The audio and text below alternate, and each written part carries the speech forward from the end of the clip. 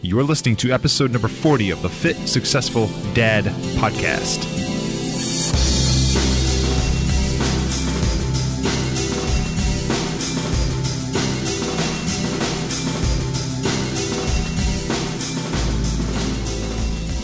Recently, I had the pleasure of sitting down and having a conversation with a guy named Tristan Haggard, and he is the owner of a company called Primal Edge Health. And if you've never heard of it, I'm not totally surprised because it is based out of Ecuador, which is where he lives. It's a pretty cool story. Him and his family, started with just his wife. They moved out to Ecuador from California just because they wanted to live there. They wanted to live a little bit more of a minimalist life in some ways and explore that part of the world and just kind of get away from their normal daily grind that they had going in California, post-college, pre-career kind of stuff. And they found that they could create a living based off of the local products that are grown in Ecuador and then turn that into a profitable business by sourcing them and shipping them around the world, and then eventually turning that into a health and wellness coaching business and a cookbook and nutritional guide business and a whole bunch of cool things. And Tristan, who is kind of the pack leader over there, has a really interesting story, and the conversation kind of goes a little bit all over the place, but I am a health enthusiast, and I think some of you listening are probably also health and or fitness enthusiasts, and you might get something out of it. Tristan's a really cool guy. He's got a lot of really cool experiences, and his path is one that I personally find very valuable when I listen to the story. And also, I think he's got a lot of really cool and interesting insights. He is a father of two. He's got a little boy and a little girl. He's married, and he is kind of mixing the entrepreneurship with parenting, and those two things blended together. But also, he mixes in this third component that I don't give enough credit to, and I don't have enough of a daily respect for, which is the appreciation of just being alive. So if you listen to the podcast before, you know that I'm really big on positivity and gratitude and appreciation for everything.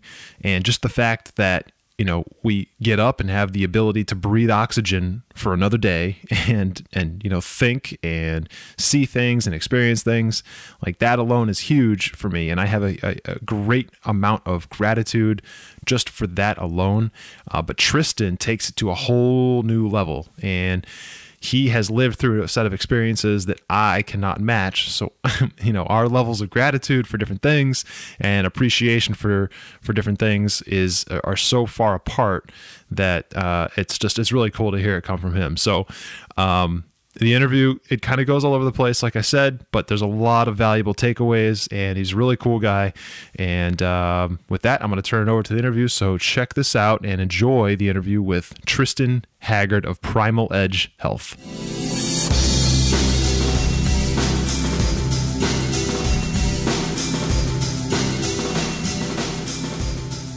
All right, so Tristan Haggard, thank you so much for joining me today. I really appreciate it. You run Primal Edge Health, and I want to get into all that Primal Edge Health stuff, your big translocation from the United States down to Ecuador. Before we get into all that, why don't you just tell the audience who you are, who Tristan Haggard is, and what has you excited right now? It's spring 2017. What has you pumped right now? Oh, wow. Thank you for asking me the easiest question right off the bat. Tristan, please define yourself.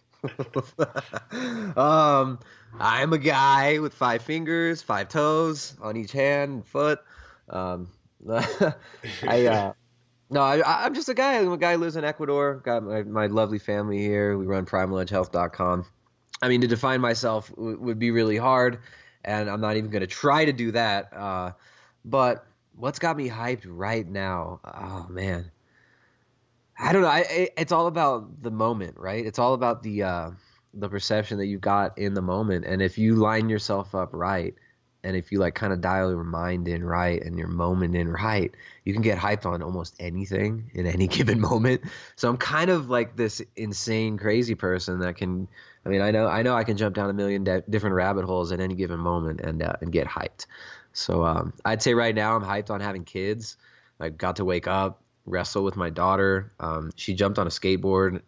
She hasn't.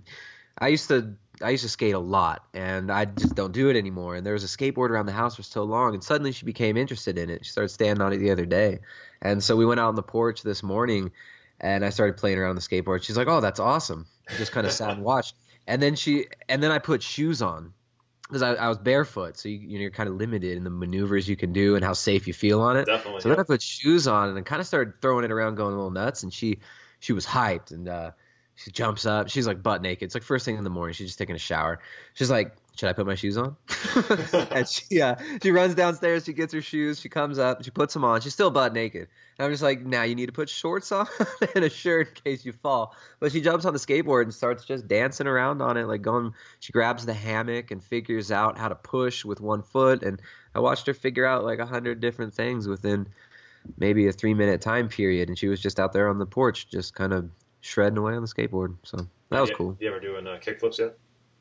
No, I try. It's a huge skateboard with these massive wheels, and I kind of showed her. Like I tried to do a kickflip, and it took me about 3 times to even feel comfortable doing it because the tail's real short, so you have to leverage this thing and pop it up real high, and I almost got one, and she was like, "All right, give me that thing." She's like, "I'm ready," and then my session was over, and she went nuts on it. Oh, that's too funny. Yeah, it's funny that you brought that up. I didn't know this about you going into it, but yeah, I was a big time skateboarder, probably like 98, 99, 2000, 2001, something like that, like 4-year period, every day. So you remember day. Like Tom Penny and oh yeah, I was a big Chad Muska fan. Yeah, Muska with the boombox. Yeah, and with the man, remember, that's when the marketing got kind of crazy with skateboarding too, right? Like those little companies started blowing up, and you'd have like, what was it, the Osiris G bag? Osiris. Oh yeah, absolutely. I remember when DC. I remember when DC started. Remember DC shoes when they were like nothing. Yeah, it was just like this little company, and everybody, yeah. Well, and back then it was kind of trendy in the suburbs where I lived in, but like only among. It was kind of edgy still, and it was a funny time. I remember that the Muska G bag, and Muska used to put in his shoes. He would have a zipper pouch pocket that was about the size that you could put 3 fingers down in it, about 2 or 3 inches.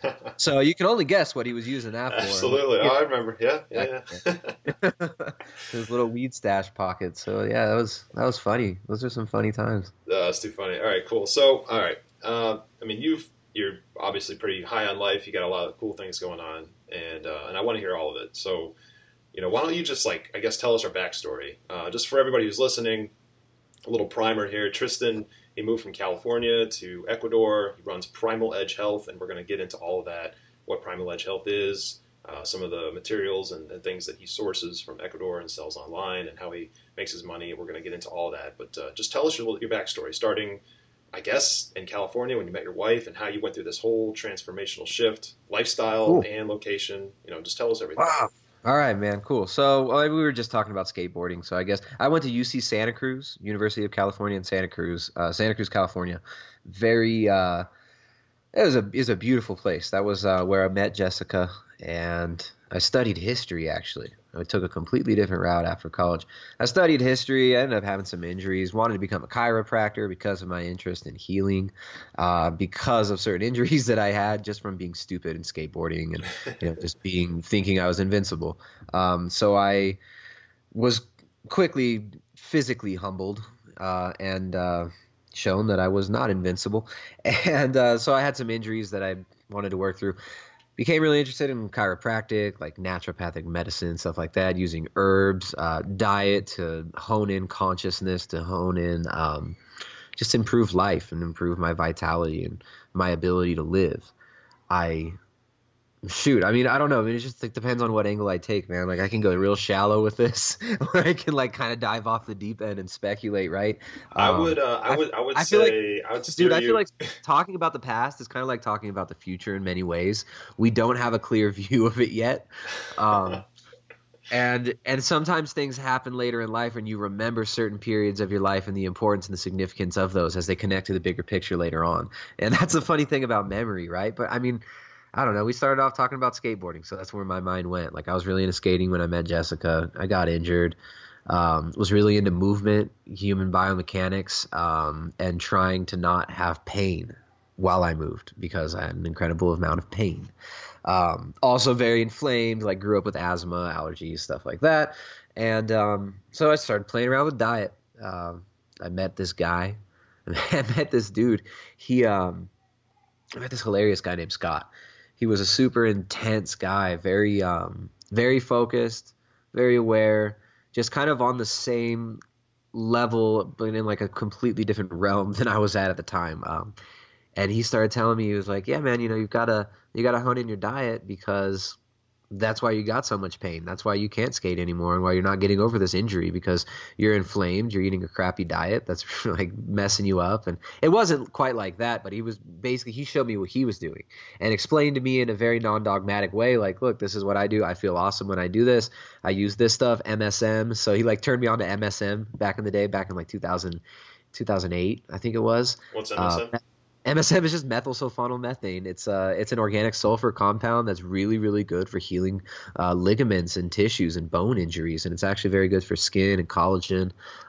It's just an organic sulfur compound, incredible for the immune system, good for detoxification, stuff like that. So I started like eating these gross tasting powders and stuff like that, and like making green smoothies and like have some blueberries and stuff like that. And that was the sweetest thing I was having at the time, like some blueberries. I would have some honey too. But I was doing like eating a lot more vegetables. I was still eating fish and meat and stuff too.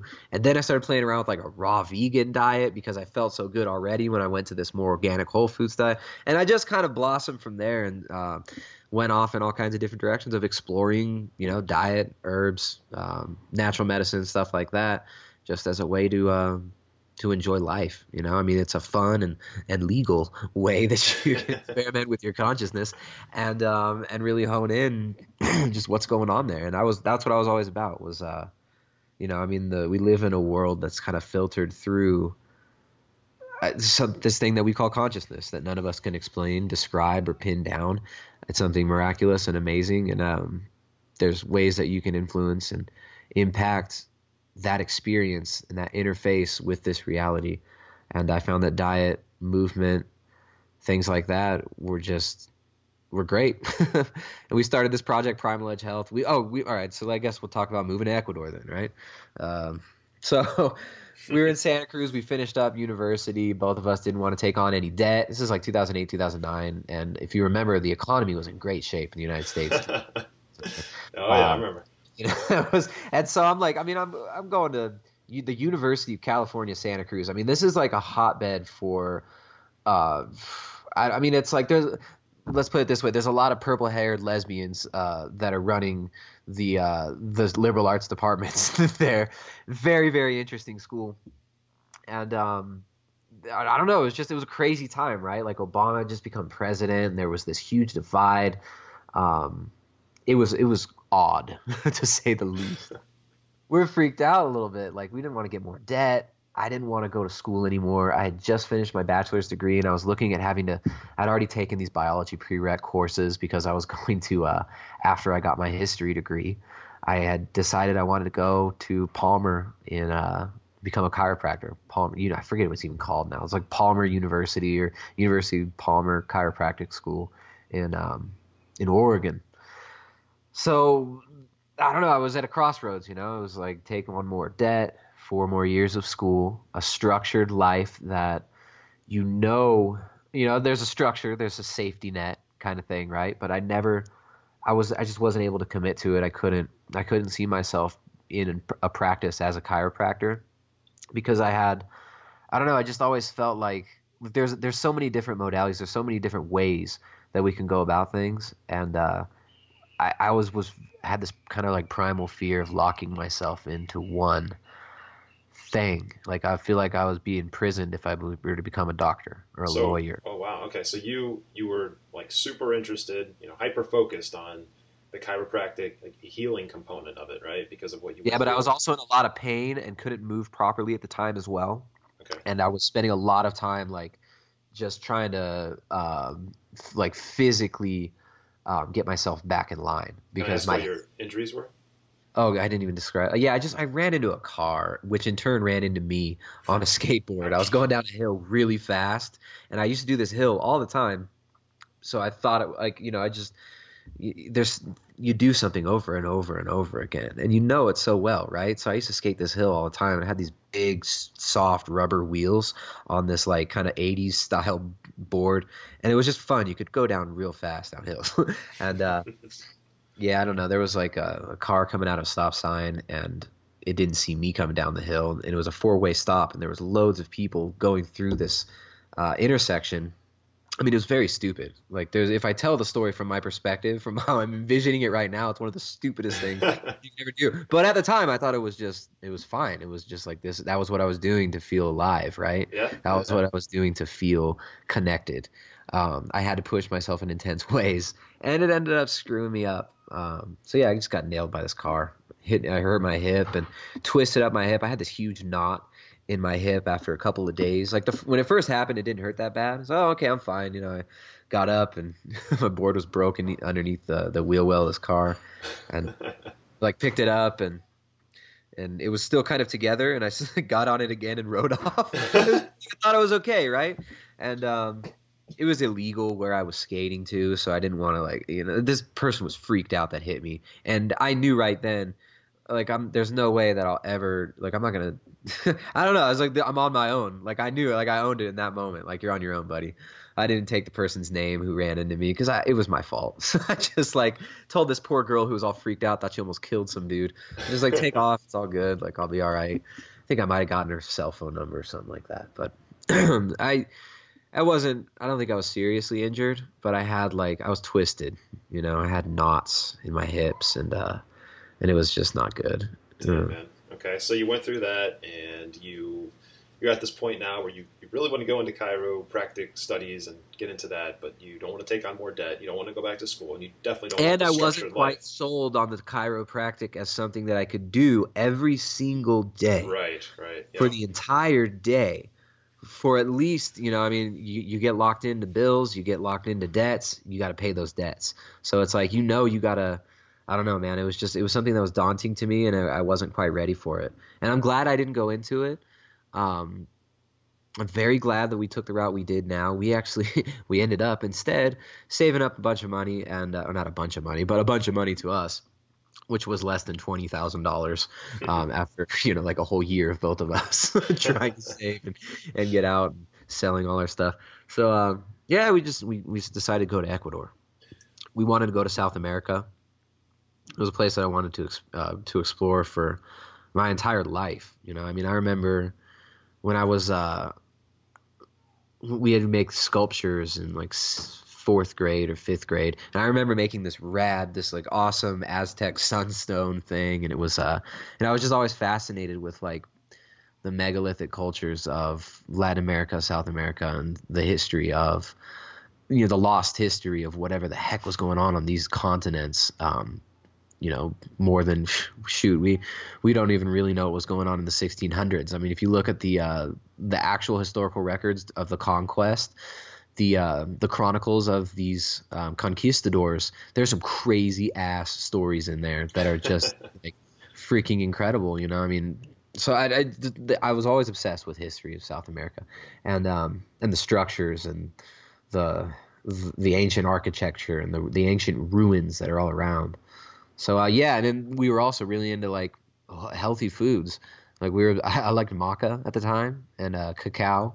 We were really into chocolate and maca and these people call them superfoods, right? But that's kind of a hokey term at this point, but they really are kind of superfoods, So we were stoked on coming down here. We had this kind of dream, hey, what if we can go in the mountains of Peru and source some of these things and actually export it and sell to some of these smaller companies.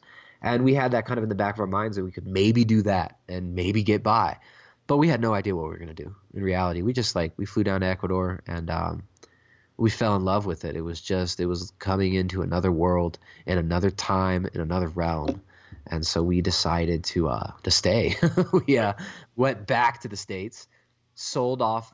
Jessica still owned a vehicle there because, we didn't know what we were going to do. We had some stuff at her mom's house, and we had our dog there. So we flew back, sold the truck, picked up our dog, and we bounced. We came back to Ecuador in this little village in the middle of the Andes, and now I've got a thriving online business where I do coaching and help people to optimize their lifestyle, their diet, their mind. I mean, we do a lot of coaching in the last few months, and I've kind of started to phase it out because I've been very busy with it, and it can be exhausting.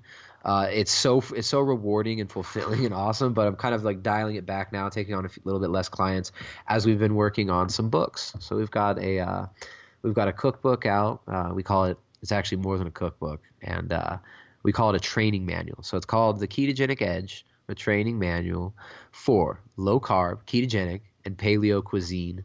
And it's basically a training manual for people. It's the book that we would have wanted when we first started eating healthy and first started learning how to properly nourish our bodies. And so it's kind of the intention behind that was to help people who want to learn how to prepare food for themselves, who want to save time, who want to make delicious, nutritious, nutrient-dense food that they can eat consistently and remain healthy with. Oh, my window just blew open. Hold on.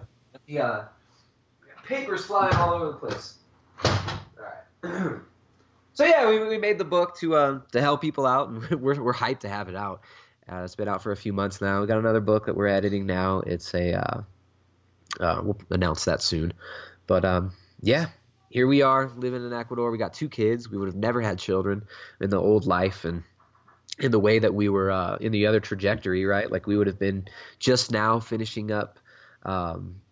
No, I guess a year or 2 ago, we would have finished up in school, in graduate school, and been getting into practicing and doing like an internship for chiropractic.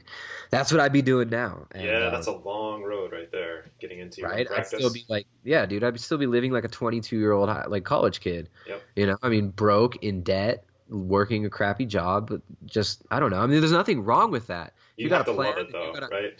Yeah, it's like it wasn't for me, and it wasn't. I didn't want to suffer that or carry that gauntlet for something that I would have wanted to throw away as soon as I achieved. Right? Absolutely. Like I've never been able to lock myself into one dogma or one modality. It's like my dogma is life. My modality is trying to thrive within the life that I'm given and trying to, match the intensity that I feel on the inside, on the outside, and I don't know. That's awesome. So let me ask you this: you're living in Ecuador? You run Primal Edge Health.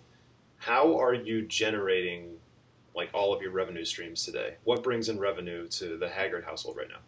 All right, so I mean, we've got digital products, we've got physical products as well. I didn't even mention this. We got into exporting high-end organic foods before we even started primaledgehealth.com, and that's what you wanted to do, right? You wanted to go down there and that's what we wanted to do, yeah. And that's kind of a part of primaledgehealth.com.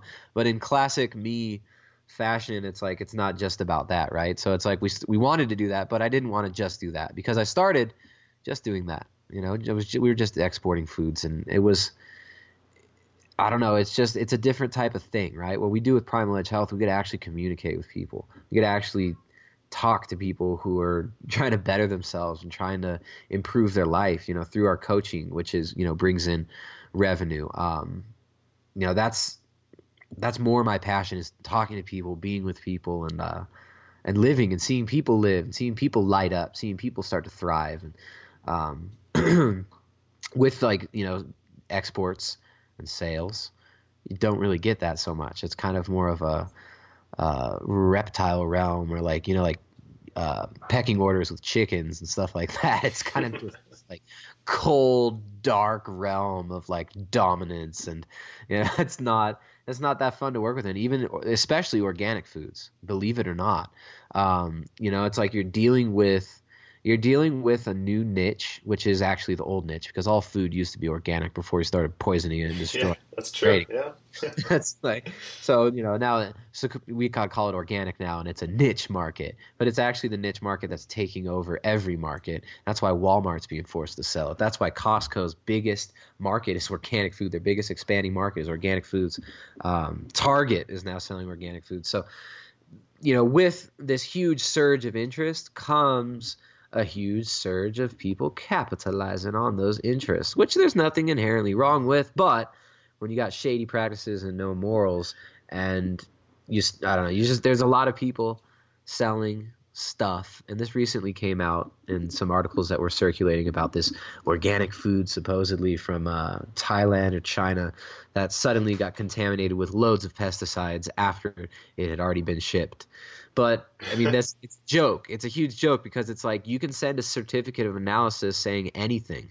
So it's what you see in the organic food industry is there are people that have C of A's. They use the same C of A all year long, and they get one C of A from one batch of organic foods, and then they send that out for all the rest of the crap material that they sell from whatever producer and supplier that they source from. So it's like that's just one example of how it works. And then, of course, there's everybody in the when you're selling within a market like that, there's these little annoyances like the market's flooded with low quality, low grade material. And if you want to actually sell high quality material, sometimes people are paying for so-called organic like maca.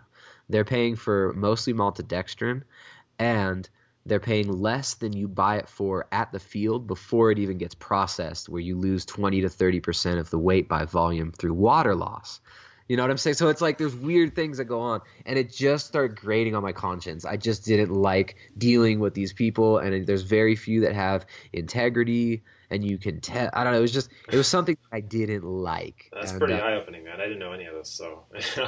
Just because it's unfortunate, and I don't want to bash the organic food market because you know what? When I go to the grocery store, I'll still buy organic over conventional no matter what. But I know that a lot of it is not up to snuff, and a lot of it, especially in the export market from other countries, Latin America included, unfortunately. A lot of the stuff is low quality material and low grade. You can buy organic certs. Okay, well, that's interesting. Didn't know that. So, so you no longer. Well, so a couple questions. I still do it, but I've phased it out, and I only work with specific people. You know what I'm saying? It's like I only work with a few clients who have integrity, who want high-quality materials, and who know me, and we know. You know what I'm saying? It's about the relationship. It's about building a relationship with your client, building trust, and you having trust in your client as well. So, I mean, to me, it's still fun to do with certain – it's got to be a certain, like, frequency. You know what I'm saying? It's got to be on the right channel. Well, yeah. I mean, listen. You know your truth, right? You know what you're in tune with, and you know what kind of product you're going to supply. And as long as you're comfortable with that, and you can sleep at night, and your conscience is clear, that's it, right? Then you beat the game. Yeah, exactly. But there's annoying when people can beat that conscience by just don't ask, don't tell. You know what I'm saying? It's like it's like there's stuff on the market that'll be offered. And you're getting crap material, but the person who you're selling to wants it at a certain price because they're being offered it at that price. So then these people are like, people who have a conscience get forced into just selling low grade material and crappy stuff. It doesn't have to mean it's always maltodextrin and tainted with pesticides. It could just mean that it's like you're flooding the market with low quality material that you wouldn't even want to eat, that it's like dried out in the streets, stuff like that. Got it. And it's just kind of weird. I don't know, man. It happens. So yeah, we kind of phased out of that, and most of the revenue we have on our website now comes from digital products as well as just retailing certain imported products. So like we were retailing maca for a while in 1 kilo bags, but it's actually sold out. This is the first time. I don't know. This will probably be up in like way after I announce it on my channel. But yeah, we got no more maca. So we're gonna do some other stuff soon. And how well is your online store, like the Primal Edge Health online store, doing? It's doing well. I mean, it's we're not getting rich, but we get by. Like we're rich on life, right? It's we get by. We can feed ourselves, and we can live the life that we enjoy and that we love, and we feel like we're helping other people. We know we're helping other people to enjoy their lives. So it's really cool, man. I'd say the most rewarding thing though is actually the coaching.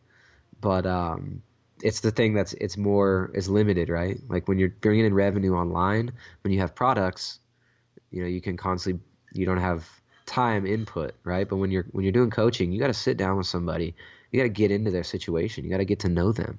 So it's like it is more time intensive, and it is very psychological. It takes a lot of focus. It's psychologically draining sometimes because you have to really focus in. And if with me, with the way I work with people, if I really focus in and hone in, we can get a lot done and just talking for an hour. In one conversation, we can get a lot of good work done. But it's that I'd say that's the most rewarding thing is like seeing people, meeting people, knowing these people, seeing them grow, and putting out YouTube videos and selling the books and the digital products is great as well. But it's just there's something that's better about like you talk to somebody and they're just like, man, I feel so much better. I feel like I've got more energy. I'm living life now. I'm sleeping better at night. Like to me, it doesn't really get much better than that. There's people actually saying, yeah, I feel better. And it's not like I'm doing anything, right? I'm just kind of showing them. I'm just kind of pointing them in a certain direction and helping them. Half the time I'm telling them what they already know they need to do. And that's what's funny. But yeah, but you kind of lived it, you developed that experience through your own set of traumatic, things, events, right? Yeah. So yeah, that big transformational shift, dietary. For sure, and it's like you build your foundation on your mistakes, right? It's like all the mistakes I've made in the past, it informs what I'm able to help people and guide people through now, because I've done all kinds of different routes and tried all kinds of different wild things. So I think it's fun to be able to talk to people, help people, and even though most of it's like all of it's through Skype, so it's not when you're with somebody in person. When you're actually in a room with somebody, spending time with them, it's different, right? So, all right. So how, like, internationally, where are the majority of your customers from? Your coaching clients? Coaching clients, I'd say most of them they're most of all English-speaking countries or countries that people learn English in. But I've got people all over, man. I actually get a surprising amount of expats. I guess maybe people relate to the kind of like nomadic lifestyle or something, people who have moved or made big changes. And I don't know, I'd say there's a surprising amount of people living abroad, like Americans who live all over.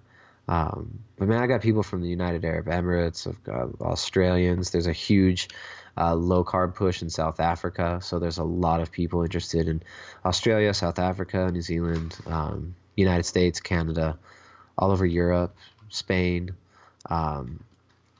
but Europe's, I mean, it's just people all over, man. Like Asia, like I've got work with people from China. Yeah. Wow. So do these people, your clients, I know you said you're kind of phasing it out a little bit or scaling back, but I try and pace myself more. Right. So sometimes when I feel like someone might not be a match, I kind of tell them, look, we're gonna have to wait, or I don't think we'll work well together. I don't know. I mean, just kind of like I'm a little bit more selective, Yeah, no, I understand. But the clientele that you do take on, and even the people that inquire, how do they find you? How do most of these people find you? I'd say a lot of them find me through YouTube.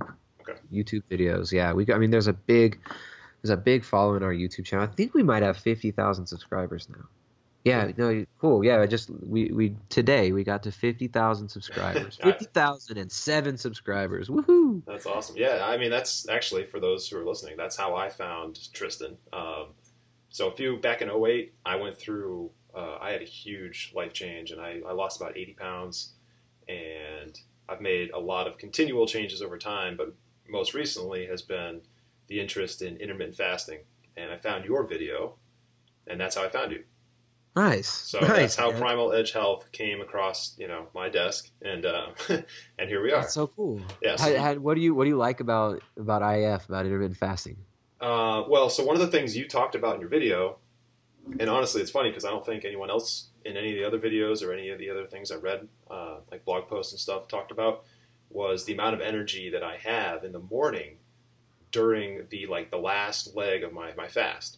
Yeah. It's weird. I actually have more energy when I don't eat from when I get up at 6 in the morning to 10:30, 11. And you feel great, right? Isn't your mood much better? Oh, and it's you're crazy. More clear-headed. You can get things done. The memory's better. The patience is higher. Dude, I've never been more sharp, seriously, in that 4-hour window, 5-hour window than since I've started intermittent fasting. That's so cool. That's funny. So with intermittent fasting, ended up getting me interested in ketosis, because I'm trying to figure, all right, so why do I feel 100 times better before I'm having my lunch? And at the time, my lunch would be maybe about 1 in the afternoon or 2 in the afternoon. I was trying to push it, I was pushing it further and further because I loved the feeling of that fasted feeling. And so I ended up doing some research, found out about ketosis and how when you are burning fatty acids and when your insulin levels are low and your blood sugar is very stable, you are using ketones for energy. And they're these signaling molecules that do all these interesting things, like kind of switch different parts of your brain on. Well, not exactly switch different parts of your brain on, but they favor the production of neurotransmitters like GABA, which make you feel better, more relaxed, less anxious. There's actually GABA drugs that there's one called Phenibut, Phenibut. I don't know if you've heard of that one, but it's it's a supplement that people sell they sell it as like a natural supplement, but it's actually it's a synthetic drug out of Russia that hits the GABA receptors and crosses the blood-brain barrier and increases GABA. And it helps people sleep, and some people use it before they work out or they use it for anxiety, stuff like that. It's a funky thing. But the problem with it is it can make you dependent, and I think it can be kind of narcotic in super high doses because you can take, mega doses of it, like and people do, of course. So I mean that was an interesting thing to me that there's drugs that are marketed in other places in the world that are basically GABA, which you're getting for free when you're doing intermittent fasting or when you're in ketosis. So I kind of I got really fascinated with that whole thing, and found a reason why, and found a reason to explain why I felt so awesome when I did what I was doing.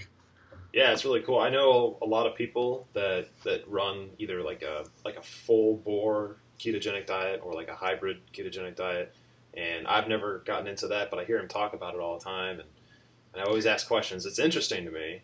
It's interesting. It's not that easy. I mean, I don't know. I mean, it all depends on context, right? For me, it's really easy, and it's kind of my go-to thing. I love carbohydrates. I like sweet foods, but I don't eat keto all the time. But I do run keto most of the time. So actually, 2 days ago, I was eating honey. So I was definitely not on a keto diet for at least 5 days before that because I got some really, really good local honey and some amazing. So here, like this is not advice that I would give to people trying to lose body fat or trying to improve their body composition. But I was eating this delicious, like Jessica's keto flatbreads that she makes. They're still keto food, but they're basically these flax chia pancakes. And I would smother those in honey and put this really amazing, fresh, heavy cream and mix it in. And it created this beautiful froth of like sweetness and deliciousness. So I ate that about 5 days in a row for dinner. Yeah, that sounds horrible. So I was not in ketosis there, but it was definitely enjoyable. And but yeah, I always end up wanting to go back because I find that like on a ketogenic diet, you kind of get that feeling that you get when you're fasted for most of the day. And if you eat a really big meal, you'll kind of get a little sluggish, But I find that I can kind of extend and leverage those like intermittent fasting, like kind of that vibe that I like to feel from intermittent fasting. I can extend that using a ketogenic diet. I mean, it sounds awesome. It is almost like a natural high. For anyone who's never done it, it's hard to explain. It's not the same thing as just like skipping a meal. Like it's definitely something you got to dial in. But it's, I'd say the energy, like you described in your video, the energy that you get from not eating and just drinking water, it's different. And the sharpness and alertness and like cognizance and awareness is like, it's the highest it's ever been. It's the weirdest thing. And it makes sense, right? I mean, it's like, it takes energy to digest food. You've got a lot of cellular energy going into metabolism. And also, when you're not fed, that's when you're meant. I mean, it's like when you're fed, you're meant to be kind of more sedentary, I'd say. Absolutely. I don't know. I mean, it just seems like nature sets it up that way. You look at a dog, when a dog eats a meal, they chill out and lay down after. Yeah. Like they're not trying to like eat a meal and go get it stuff done. Like they eat the meal and they kind of relax. But I mean, there's different ways that you can manipulate meal timing and macronutrient levels though to kind of affect consciousness. So I don't know. I find that I can eat first thing in the morning on a ketogenic diet. I can eat a meal first thing in the morning as long as there's not like a load of carbs in it and it's not just too much food, like way too much protein and fat to where I'm like nauseous from eating so much. I'll still feel like at I'd say 85 to 90% of that like intermittent fasted feeling, even with just with a keto meal. And It's fascinating. But when you think about it, it's like it kind of makes sense. When you're not eating, that's when you're meant to be seeking out food, working, doing things, making your abode better, building homes, hunting, gathering. I mean, you got to be sharp for those kind of things. And at the end of the day, you feast and you sit around the fire and you fall asleep drunken on the fruits of your labor. Yeah, man, we've evolved, but we haven't evolved that much. We're basically animals. Right? I mean, the body is, right? I Yeah. mean, and we can be animals if we choose. We can be worse than most animals. Shit. So, all right. So now you're living this way. You're down in Ecuador, and you've got this primal edge thing going. You decide to have a family, and this is where I like to ask a lot of questions about how the family dynamic is, and I have a feeling that it's going to be very inclusive of everybody in your household. But talk about how you run your business and generate revenue for your family, and then how that affects raising your family. Yeah. Yeah. No, we're all kind of involved in it. It's like, Ariana, she's right here. What's up? You want to say hi? No, no. Okay, she just ran off. She was hugging me and snuggling me as you were asking me that question, and she just ran off. But yeah, I mean, Ariana, she writes her own books now too. Ariana, you write books, right? Yeah, she made her own cookbook. She made one. The first page was coffee, and it had a picture that Jessica had drawn of a bag of coffee and stuff like that. But she's involved in everything, man. She sees what we do. She in her play usually involves like the kind of things that we do, and then she runs a store when she's playing sometimes, and she'll sell like fresh goat milk and all these like nice artisan products and stuff like that. It's awesome. So she's totally involved in the whole process. I love it. We all, and then our son Ryder, he's only 8 months old, so he's a fresh addition to the squad here. He's awesome. He just kind of cruises around, but Ryder actually, he's 8 months, and so Jessica's kind of spends a lot more time with him over the last few months, although she's still been chugging out this other book that she's been working on. So, but yeah, I mean, it's just we work when we work, we drop it when we need to, and your home becomes your office. So there's not all upsides to working at home, right? Like working at home is cool. There's a lot of benefits to it, but there can be boundary issues sometimes too, Definitely. right? Like when you're Absolutely. trying to get some work done and then your daughter comes and punches you in the butt and she's like wrestle, and then every time your daughter walks by you, you're like flinching because you don't know if she's gonna nail you or not. So Wait till your you're not son's older, fully my man. focused. It's those, these are the little things, right? You got to set the boundaries. You got to, like, if you're going to work, sometimes you want a quiet area to work in. So I mean, we all try and do our best to offer space and to respect each other's solitude as well. I think that's like a huge thing that a lot of people miss in families and stuff. It's just respect their space, respect that they want to be quiet, respect that they want to that people don't want to explain themselves. Oh yeah, I mean, if you've got a family at home and you're working from home, the struggle is real. So I feel your pain there. Yeah. And it's definitely, it's so worth it. Like I wouldn't trade it for anything. But it's those things like that's how life is, I mean, you gotta, I don't know. There's certain things that we have to. The word suffer is so harsh, but yeah, it's like you gotta suffer certain things in order to reap. To reap really good fruit. I mean, you gotta get your hands get nailed on the thorns when you're picking the berries. Yeah, that's a good way to put it. And I can hear myself in echo all of a sudden. So it's 10:45 in the morning, right, on a Thursday. There, did your daughter go to school? And talk to us about that a little bit. Our daughter is 5. She does not go to school. She's homeschooled. We do homeschool stuff. She, school is home. School is home. So I was actually homeschooled in high school. Nice. Yeah. How did that? Oh man, I would have 1,000 questions for you. That's a very long conversation, but essentially we made a move when I was transitioning from 8th grade to freshman year in high school. Yep. And part of that manifested in, I guess, a little bit of a I don't know, I guess a series of outbursts. And just the way my life was going, my mom Yeah. pitched to me homeschooling. My cousin was already doing it. He was thriving. He was doing really well. Yeah. And I liked the idea. So I jumped That's on so it. awesome. And That's so cool. I I mean, as actually, long as you can still, I mean, I'm sure, did you still have like social interaction so with? I had a really big social circle, but I would definitely not recommend homeschooling at that like time of a person's life unless they are very outgoing, very social, and very Yeah. like Yeah. self aware about those things and Yeah. self driven because For it's sure. oh man, it can be really easy to kind of like close yourself up into a bubble, never get out, never talk to anybody, not even apply for a job, never get your driver's license. Like it's really easy to fall into that trap. Yeah. Um, Yeah. Oh but wow. Yeah. No, because when if you went to eighth grade's the same as high school. Basically, it's like it's high school. Just kind of things get a little more intense, I guess. But eighth grade is you got the big picture of the human interaction thing by eighth grade most of the time.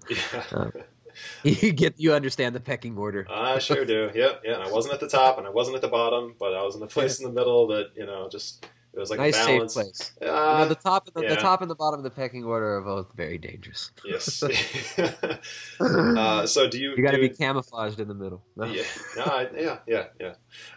Do you see yourself homeschooling both your children, like pretty much their entire, like years Yeah. growing up and through high school? No, I don't really see. I try not to look at that. You know what I'm saying? It's like I don't really see it going.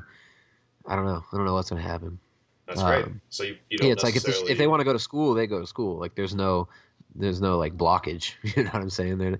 I'm not locking them into anything, but I want to provide for them what they want. She doesn't want to go to school right now. There's some schools around that are, there's some schools where there's a lot of English speaking kids too, which we speak English at home, and where we live is a Spanish speaking country. We speak Spanish as well, but we don't communicate as efficiently in Spanish. So yeah, sure, I yeah. mean, So whatever they want to do, you're totally on board with that. yeah, I mean that's what I say right now though. But like if my daughter who is listening right now tries to hold that against me one day, I'm gonna blame you. No, but it's like, This is look, I not a mean, baiting tactic, I promise.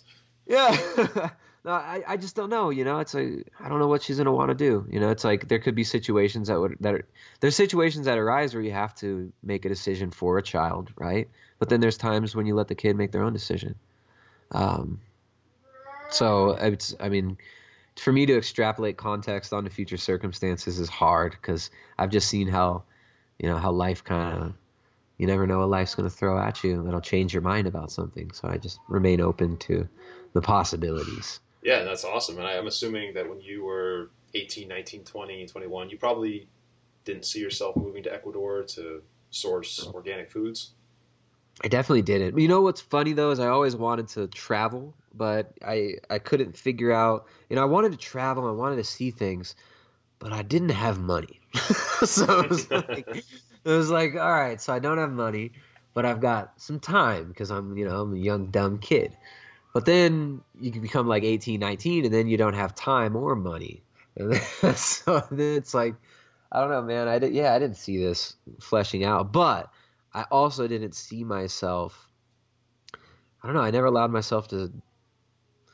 I didn't see myself much at all when I was 18. Shit, I don't know. I was 18. um, It wasn't intended to be a loaded question, I promise. I saw a lot of other things when I was 18. Not all of it. So. All right. No, but I'm trying to give you a good answer, and I'm just going over this with myself at the same time. Yeah, I I think you answered always it. wanted to travel, do interesting things, see interesting places, and I always found myself in wild situations. And I always found myself in situations that were really, I don't know, man. It's like, I got 1,000 stories that'll never get told because I barely remember how crazy they really were. I just kind of lived a weird life. So, yeah. And I never allowed myself to think of what I would be doing. If that even makes sense, right? Like I knew I wanted to have an awesome life, but I didn't know what it would look like. It was more like a internal hunger for some certain type of experience that like fits in with my essence in a certain way. I don't know. It's like more of a poetic feeling than it is like a ambition, right? Yeah, yeah. I mean, I love that for a whole number of reasons. I mean, you weren't totally focused on this direct path, and I'm going to follow that path no matter what. But at the same time, you weren't closed off to like trying to experience that and, tasting it only to find that you didn't want anything to do with it. And now you've made this huge pivot and kind of discovered your inner entrepreneur, but also you want to experience the planet and life and, what seems to me like this kind of like holistic connection between everything almost is what it seems like. Right. It's like even, I didn't want to get locked into some, certain structure, but that was my structure. You know what I'm saying? It's like that is the structure. The structure is being in the flow in a certain way and walking a certain line.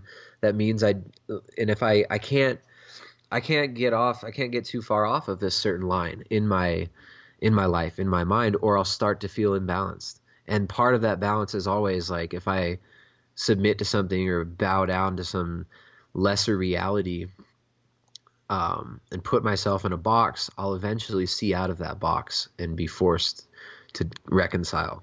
So it's like, to me, it's like an unfolding of consciousness and the becoming of what we're really capable of becoming. And that's always what I wanted to do, is become what I feel like I'm capable of. But I don't know. It's like I've done that, or I don't know how close or far I am from it now. And there's moments where I get completely lost from the mission, right? But that is the mission, and that's the line that I've got to walk, is being that, becoming that. I don't know. Your name is your last name really Light? Gordon Light? Yes, it like is. Looking at your name. Yep. That's such an awesome name. It's like a name, man. It's funny is I'm actually I'm the fourth and my son is the fifth, but we all have different middle names. So rad. That's so cool. Gordon Light the fifth. Kinda. Yeah, I can't technically, put a number after it, like on my, like on an application or like on a form, only because our middle names are different. Yeah. But oh, really? Oh, that's super funny. But yeah. yeah. Okay. Yeah, it's an old family it's like thing. a legalese, right? Like what you're allowed to write on certain Right. papers. Yeah. For the magistrates. It's such a fun thing. You ever read that book, The Glass Bead Game? The Glass Bead? No, I have not. No. It's actually it's so cool. It's like a weird novel from Herman Hesse. It was his last book that he wrote, and it's this really ambitious, amazing, meditative, poetic novel about this futuristic, bureaucratic society that's like it's like utopian, dystopian. You don't really know. There's it's a really funny book. I don't know why it comes to mind. Just thinking about what you're allowed to say, what you're allowed to write on certain papers, the rules and regulations of like your names. What was like it? that. The Glass Bead? What? The Glass Bead Game. The Glass Bead Game. Wow, I'll have to check it out. Yeah, I'll link to it in the show notes too. okay. Anybody's here. People might not even people might go read this book and then have no idea how I'm even connecting it to this, right? But there's something about like just the essence of this the funny like bureaucracy and the way the ritualistic aspect of society. That's so funny. Oh yeah. So one more quick little thing on that. I went by my middle name my whole life, which was Alexander, until I turned 18, 19, 20, 21. I started having to fill out all of these official forms for the state and for the country, like register to vote and register for the draft and all that stuff. And I'm required by law to put my first name. So everything becomes Gordon all of a sudden, Gordon A. Light instead of, Alex Light. And now I'm living this like duality here where people are calling me Gordon. They're calling my house asking for Gordon, and other people are calling me Alex. And it's a massive, massive hassle to deal with. And, funny. It's so funny, right? I did this live YouTube thing yesterday. I said something like we live in a reality, or we live in a world created by words. There's someone probably invented that quote. That might be, I don't know. That might be Tristan Haggard. Yeah, right. Like that's probably like a Wordsworth quote or something like that. But it's so true, man. We live in a world created by words and language. Yeah, no, it's definitely interesting, and since we're kind of going down that road of talking about, I guess, for lack of a better term, words, inspiration, form, stuff like that. Yeah. I have one last question. I'll go ahead and wrap this up. We're kind of coming up against it here. Yeah. So I think you have a really, really cool story, and I'm glad we were able to unpack a lot of that. And I've interviewed a lot of people up to this point, and a lot of entrepreneurs, digital nomads who have just kind of picked up and done their own thing. Oh, I like that term. That's a good one. I didn't make it up. But yeah, no, it works, and it's totally fitting, especially for people in your situation. That's a Shakespeare term, right? Sure. I don't know. Sir Francis Bacon. Hey. But I've interviewed a lot of people, and a lot of people seem to be able, like a lot of the audience seems to be able to resonate a lot with that. They kind of see it as like a dream, like, oh man, this guy's so lucky he can just pick up and move to Ecuador. So, my last question is, if you were standing like on a stage in front of a lot of, let's just say parents in this case, or even non-parents really, and they're looking at you, this guy who packed up his bags, and he didn't care what the results were going to be on the other side. He just packed up his bags and moved to Ecuador to start a new life, and totally went in blind. And they're looking for you to provide them some kind of like inspiration, some kind of advice on how they can not necessarily do the same thing, but how they can find their inner truth and capitalize on it. What would you say to them? Oh man, well. It's hard, right? There's a room full of people. And every one of them needs to hear a different thing, right? But without individualizing it, what's the number one thing that like would be common to everybody? I think it's just sometimes doing what you're afraid to do can be so rewarding. It's like there's fear there for a reason, but sometimes the things we fear the most, when we do them, it's like liberating, like actually pushing yourself into uncomfortable territory. The comfort zone is stagnation. You don't drink from stagnant water. So yeah, don't let yourself get stagnant. And if you're feeling stagnant, admit to yourself what you're feeling, and you be honest with yourself about why. Because most of the time we know why we're suffering. Most of the time. Of course, there's situations. Most of the time we know why we're suffering, and most of the time it's because of the decisions that we're making that don't line up with what we know is possible. And so I think just jump into the abyss, jump into the unknown. Yeah. That's awesome. I appreciate it. And that's beautifully articulated. I couldn't agree more. And it doesn't. You up.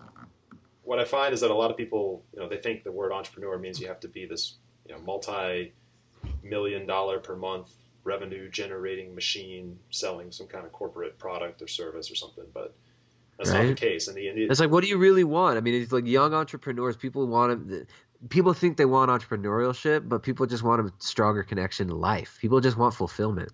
It's like, you don't want a job. You don't want to they're not looking for that. People want a connection to life. They want to feel alive. They want to live. And sometimes, even like entrepreneurship can become a distraction from that for people, right? You got to find your passion. You got to do something you really love, or you'll never be satisfied if you're not doing something that lights you up. Gordon Light. It's like I don't know. Yeah, people. It's like the money doesn't make people happy. It's like it's people, and even now, like when you look at most of the internet marketing now is towards internet marketers. It's all the marketing on the internet now. It's like it's moving towards that. It's like seems like it's the biggest niche right now, and I guess it's kind of always been like that. But it's just as the internet grows, these niches all grow, and most of the people that are in these niches, they're not actually looking for money. They're not actually looking for financial security. They're looking for a different type of security. And that's a security that only comes from a deeper connection to life, from a deeper connection to a higher power, in my experience. So, yes, the holistic approach and using, your job, your lifestyle, what you do, you have to be fulfilled. That has to serve this greater purpose. And I think that finding a greater purpose for your actions, for your life, is the most important step to actually being successful in anything and whatever you're doing, right? It's having a purpose that's bigger than you, that's bigger than even your family. Because it's like, okay, I need a purpose bigger than me. Then people get a family. Then they start to stagnate in there. And you know what I'm saying? It's like, so we're always expanding, and our purpose has to be expanding, and the scope of that purpose has to expand too. And then I think that there's something really powerful in that, in the expansion of the scope of purpose. because it gives you more space that you feel required to fill with life, with energy, with, vitality, with all of that. So I don't even know what I just said. So Oh, it's deep, man. I love it. And I'm going to use this opportunity to wrap it up. I got a ton out of this. I could probably talk to you for another couple hours. And, maybe we'll have you on like in another 6 months or a year or something. And just... I'm down, man. Whatever, man. It was cool talking to you. Like, or, blabbering when you asked me questions. Because you had good questions. Oh, it's good stuff. I'm going to go ahead and link your website into the show notes. And is there, and your YouTube profile, are there any other ways that people can get in touch with you, through Primal Edge Health, if they want to do so? All right. So, yeah, the best place to find our stuff, to find information, would be primaledgehealth.com or the Primal Edge Health YouTube channel. A lot of it has to do with diet, lifestyle, stuff like that. But of course, it's not all locked into one specific dogma. A lot of the content right now is about the ketogenic diet. That's kind of our biggest audience, and that's what they want. That's what they demand. We might be expanding into some other territory soon, doing some more travel type stuff. It's daunting to even say it because I'm locking myself in, but this is something we wanted to do for a while. So I'm building this truck right now, kind of fixing up this old Blazer, and we're going to start doing some exploration all around Ecuador and Peru, and documenting some of it, and somehow tying that into some of the projects that we do here. So that's coming. There's going to be a lot more to come. You can probably find stuff on like Instagram, and we've got a Facebook page, but I don't do that much stuff on Facebook. And I do a lot of live Q&A hangout things on YouTube, and we announce that to our mailing list, which you can subscribe to on primaledgehealth.com. So if you want to find more stuff, that's probably the best way right now. Awesome, man. Well, thank you so much for your time, Tristan. I really appreciate it, and I really look forward to talking to you soon, man. All right, Gordon. Yeah, it's an honor being on, and thanks for having me. And talk to you soon, man. All right, take care. All right. The thing I love most about talking to Tristan is learning that he doesn't care what anyone else is doing. He believes in his own thing. Him and his family believe in their own thing, and they have built their little village on that thing, and they're not changing for anybody else. And he has continued to build from zero a business. He has continued to build an audience that continues to grow. He's got clients all over the world, and he is going to see successes continue to expand over time to the point where he is going to be doing very, very well. He's following the formula, and anybody can follow the formula because it essentially is a formula, and he is just a shining example of how that works. But he's willing to put in the work, he's willing to put in the sacrifice, and he's willing to have the number one thing, which is patience. So thank you so much for listening. Please share this interview with somebody else who you think might also get value out of it, and please leave us a review on iTunes or Stitcher. That is literally the lifeblood of this podcast. So thank you so much for listening one more time, and I'll check you on the next episode. Take care.